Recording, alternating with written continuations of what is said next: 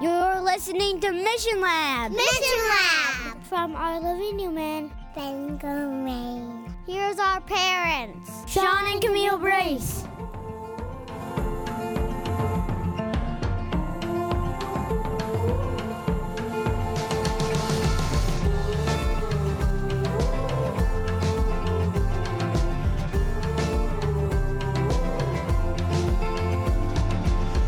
Hello, everybody. You're listening to Mission Lab, and this is episode 28. And as you can tell, it's just me. Camille is not here. I apologize that she's not with us today.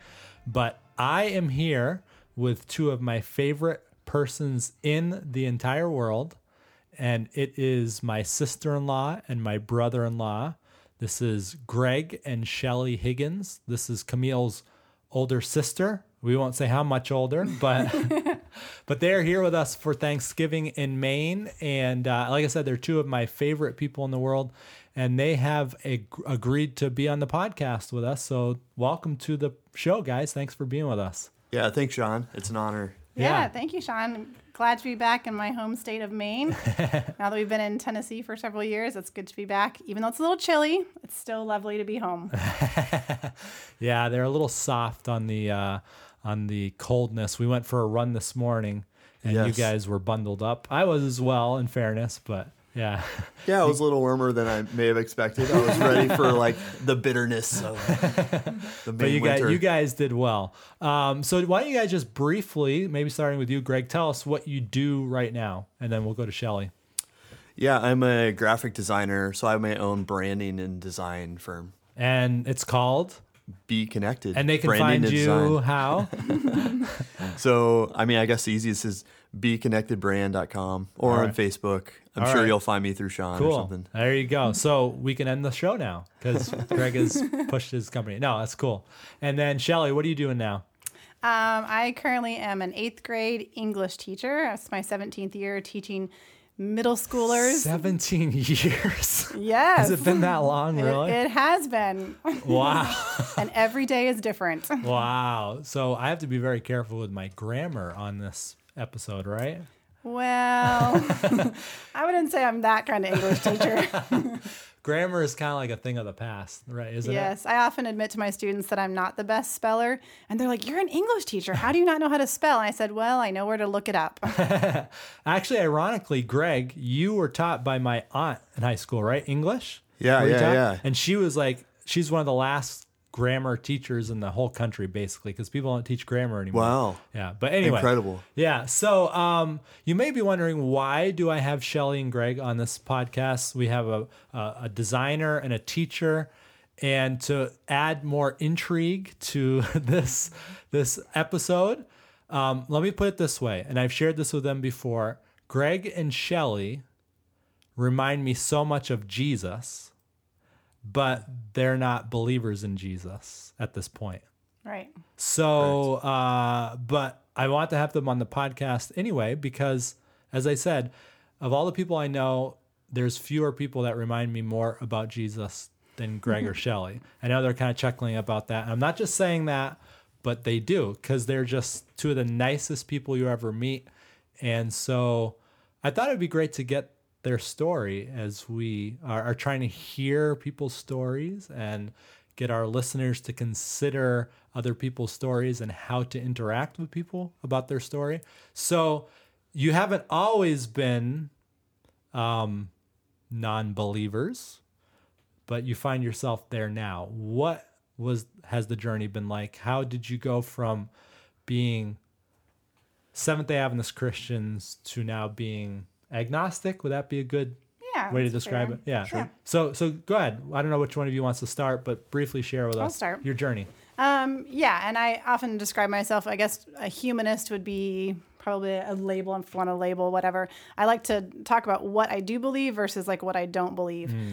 So yeah, just a real quick, brief summary. Obviously, I was raised in a very Christian home. My sister Camille, and I know she shared her story on the podcast before. Because you do listen to our podcast, I don't have you? not missed a podcast. I listen to them all, so I can proudly say that I haven't missed one yet.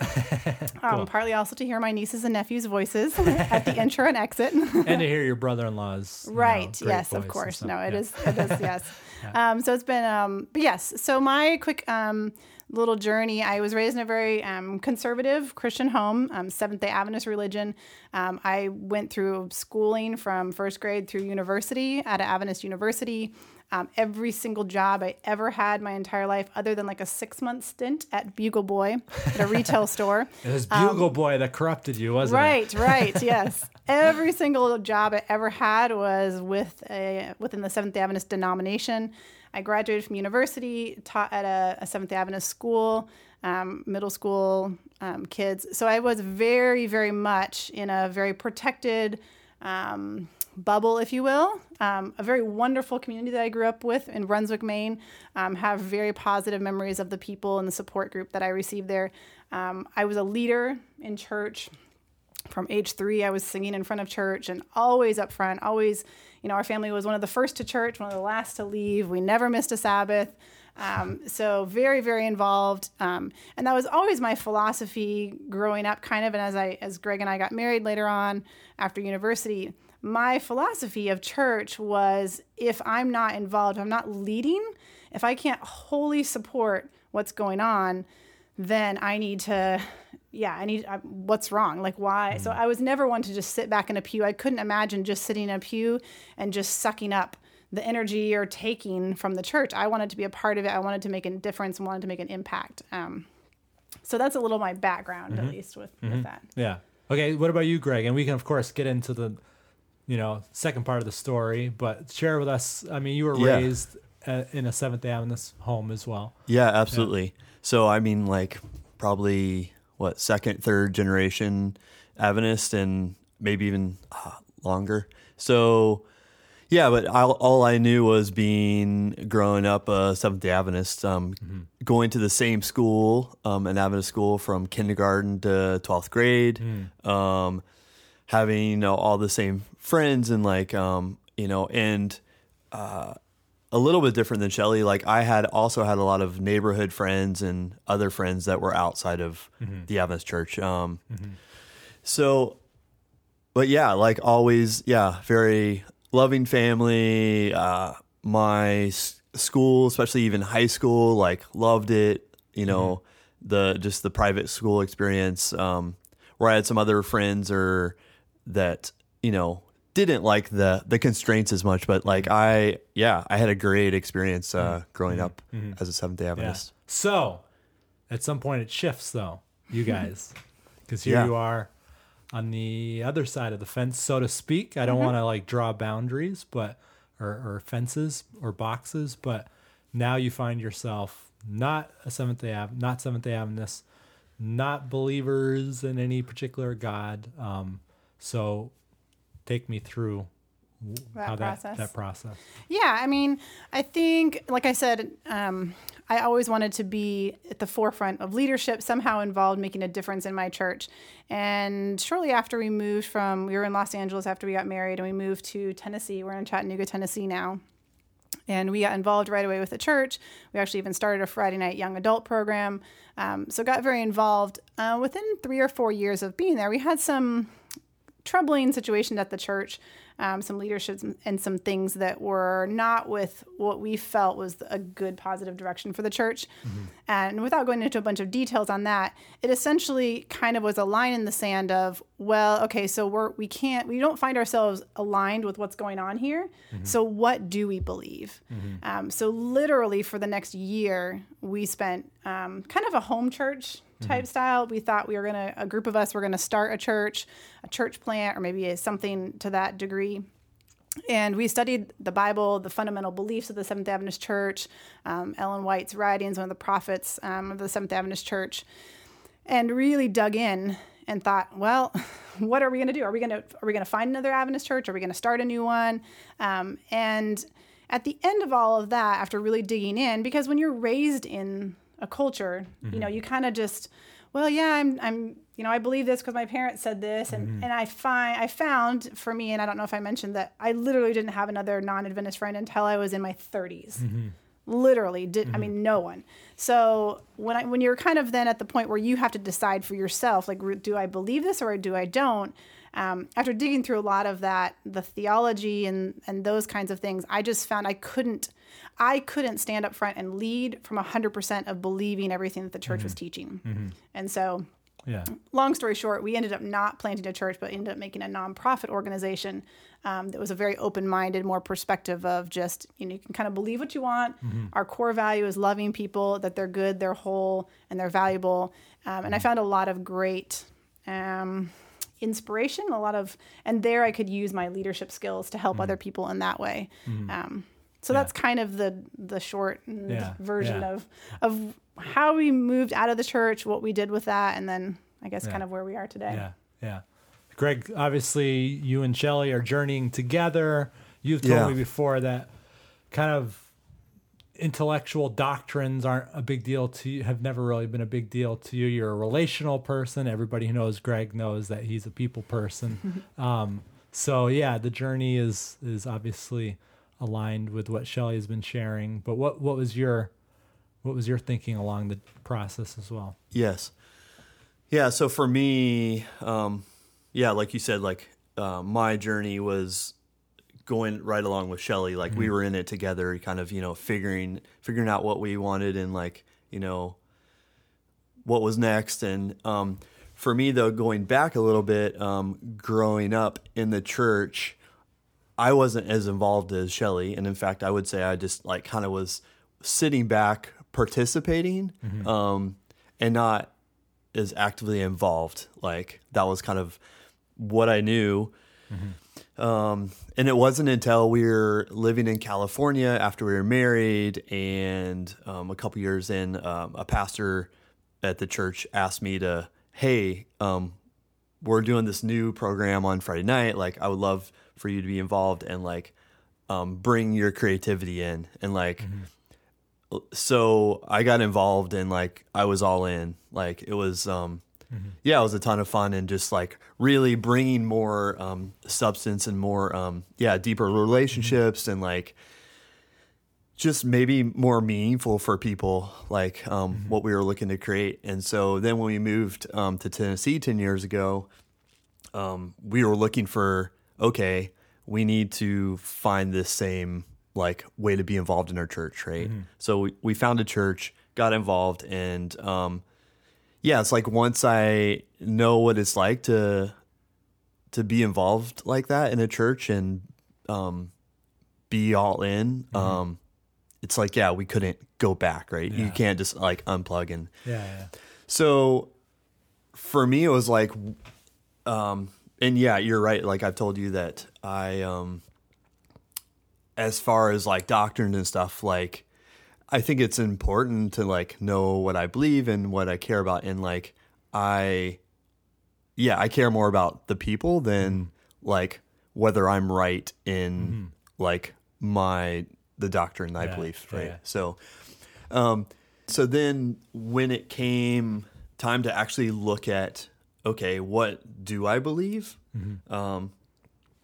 Because if, like Shelley was saying, is, do we start a new church? Do we, what's next? So really digging into the beliefs that I never really dug into. I was just, I was told there's beliefs and I'm okay, that makes sense. When I actually uncovered that a little bit, I did realize there was some things I didn't necessarily agree with that I was told, but I just kind of didn't speak it out. I just kind of compartmentalized it, just put it on the shelf, and I was just okay with that. So, but then once I got involved and I was all in, I'm all right.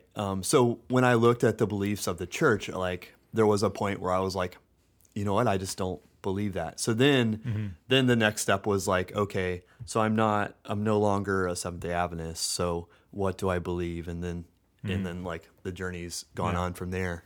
Yeah. So and I forgive me if I'm misremembering. I have conversations with various people about these things. But it seems to me, Shelley, if I remember correctly, you saying at one point that you felt like you were lied to, maybe? Was that something you've shared with me? Like for example, I know you've said this whole like creation or evolution thing. Never heard anything about evolution except for, it's that silly little wrong teaching. And, how could I have been sheltered from exposure to that sort of thing? And kind of coupled with that, I think it would be safe to say, and, Camille and myself and your other siblings and spouses, initially we observed some bitterness and anger and, there was like, okay, we gotta back off a little bit here, because Shelley especially, and Greg to some extent, but again, Greg, You're kind of like, I'd say you're my roots may not have been as deep. So talk to me about that, Shelley. Yeah, absolutely. Luckily, part of the things I was learning during this process, when we were working with our nonprofit, but one of those things that we were learning was the grief process. And absolutely, anyone that has ever experienced something like this, whether you've lost your faith or whether you've gone through some sort of major loss, which we all go through losses in our life, but it really is a grief process to be raised in this religion and raised in this culture really for 30 plus years of your whole life. And so those of you that are familiar with the grief process, of course, there's the denial. Well, the second stage is anger. And absolutely, I was angry. Like I felt, I don't know if the word lied to, I'm sure I spoke at some point. I don't think it was an intentional lie. And I don't think anyone was intentionally harming or keeping something from me, but a very simple example. Yeah. Creation, evolution. I was never taught evolution. And I think there's probably a fear behind that, because if we're taught evolution, then, maybe, we're going to believe in it, or something. There's that fear base there. But I mean, I was never exposed to anything, any other religion. I mean, so much to the fact that it was almost like when I would read in a textbook, this was 6 million years old. Like I would almost physically cover my ears or like block out those words because it was so bad to even say that. And so the grief process for sure was I dove into it head first. I felt the anger. I mean, then there's, of course, the pain afterwards. And it really is a grief process. And if you don't go through all those stages, luckily my family, was very gracious in letting me kind of go through those. But if you don't go through those stages of the grief, I find that's where a lot of former Christians or former Adventists specifically, they just check out and they cut off and they don't stay engaged with their still, believing friends. They're just so angry and they never work through the process of the pain and everything that they, they're just out in the community, very isolated. And then obviously that's not healthy. Yeah. Man, this episode, we could talk for hours, but right. we try to keep them short, but I have so much that I'd love to follow up with you. But, so how did you guys work through the hurt, pain, anger? I know obviously there's been a lot of emotional healing and emotional maturity. Maybe just talk to me a little bit more about that. Yeah, for me, it was really, like I was saying before, digging into the teachings and then like on the healing side of what you're talking about, Sean, like I guess letting myself go through the process and then having people around me that could support me in that. Because leaving, like Shelley said, it's such a culture that's a part of the Adventist church, and being an Adventist. I mean, I'm sure it's similar with other belief or other religions or other denominations, and it just feels like extra deep with the culture. So like when we left, like our friends didn't know how to react to that. Like, there was definitely a, like, I don't think I can talk about this. I only remember one person, like, especially when I declared, hey, I'm no longer in the church. and was mostly open about that. There was one person I remember even asking me questions about where I'm at, or what's it like. Everyone else was kind of just afraid, or I don't know what it was, but no one asked. Yeah, so that was interesting, and I feel very fortunate to have had a support group around me. Like part of it I put a group around me, and then also Shelly and I had a group, so then I could go through that process. For some others that have left the church and they don't have people they can talk, like I don't know how they do it, because it was a lot, and being intentional about talking about it, and like Shelly said, like letting myself be angry, like. Anger was kind of a foreign place for me, so actually feeling the emotions and like the grief of losing a religion, losing a part of me, just letting myself be in it, I guess, and having the support around me. And you guys, it's been, I don't know how many years now, what, 3 or 4, well, maybe even longer that you. I think it's close to 6 or 7. Wow. Time flies when you're having fun, I guess. Yeah. But you were telling me last Christmas that there are still people that you have been close with that still, it's kind of like, oh boy, that's the elephant in the room that we can't talk about. Like they've never asked you, why did you leave? What is your experience like now? I mean, that's still that can still kind of be painful, right? Yeah, I mean, like Greg said, one person, I think, in the time, and I mean, I think it's natural. I don't criticize them. I think all of us feel very awkward, or when someone passes away or someone's going through a hard time in their family, we just kind of back up and like, I'm going to say the wrong thing, so I don't want to say anything. And I know that people were very concerned for us, and there was kind of the whisperings of like, oh, did you hear about Greg and Shelly? Like, I'm worried about them, or but there was no approaching us. And so, yeah, I mean, to this day, I mean, most people don't. I would assume most people. They just think that we're Christians and that we attend some church somewhere, but they don't ask. And I don't just say, hey, by the way, I'm Shelly. Here's my, here's what I believe. Yeah. Here's my humanism. Here's my card. Call me. Right. So yeah. And so I don't blame them, but there's definitely a lot of people that they just don't approach the subject. It just feels uncomfortable for them. So yeah. Well, and I would just say that, like I said, Camille, myself, Cameron, Ellie, Garrett, and Jenny, these are all the siblings and spouses. We saw that definite shift from anger, pain to, accepting it and being a healthier person. And so it was like, man, they're healing. And, I think we're all closer now because of all this in some ways, which is ironic. And very much so. And yeah, it's like, and I'm not just saying it, and it's not that you guys weren't nice before. I'm not saying that at all. And maybe I'm just like noticing it more, but I mean, if you listener want to see two of the nicest people in the world, I'm not just saying it to pump their tires. I mean, and the thing I love about you guys, and I think I shared with you last Christmas, you guys are present. When, like this morning, come down, Shelly, 7:00 in the morning, you're sitting there playing with my 3 kids, and you're not on your phone. You're present. You know that investing in people is what life is all about, and so I so much admire you guys for that. So last question, and again, as you're listening, listener, you may be thinking, why is Sean having these godless humanists on his podcast? I obviously it has something to do with the fact that they're family. But just in general, I think I am, first of all, hopefully modeling to our listeners how to just have a conversation with people that have different perspectives. So that's one of my goals.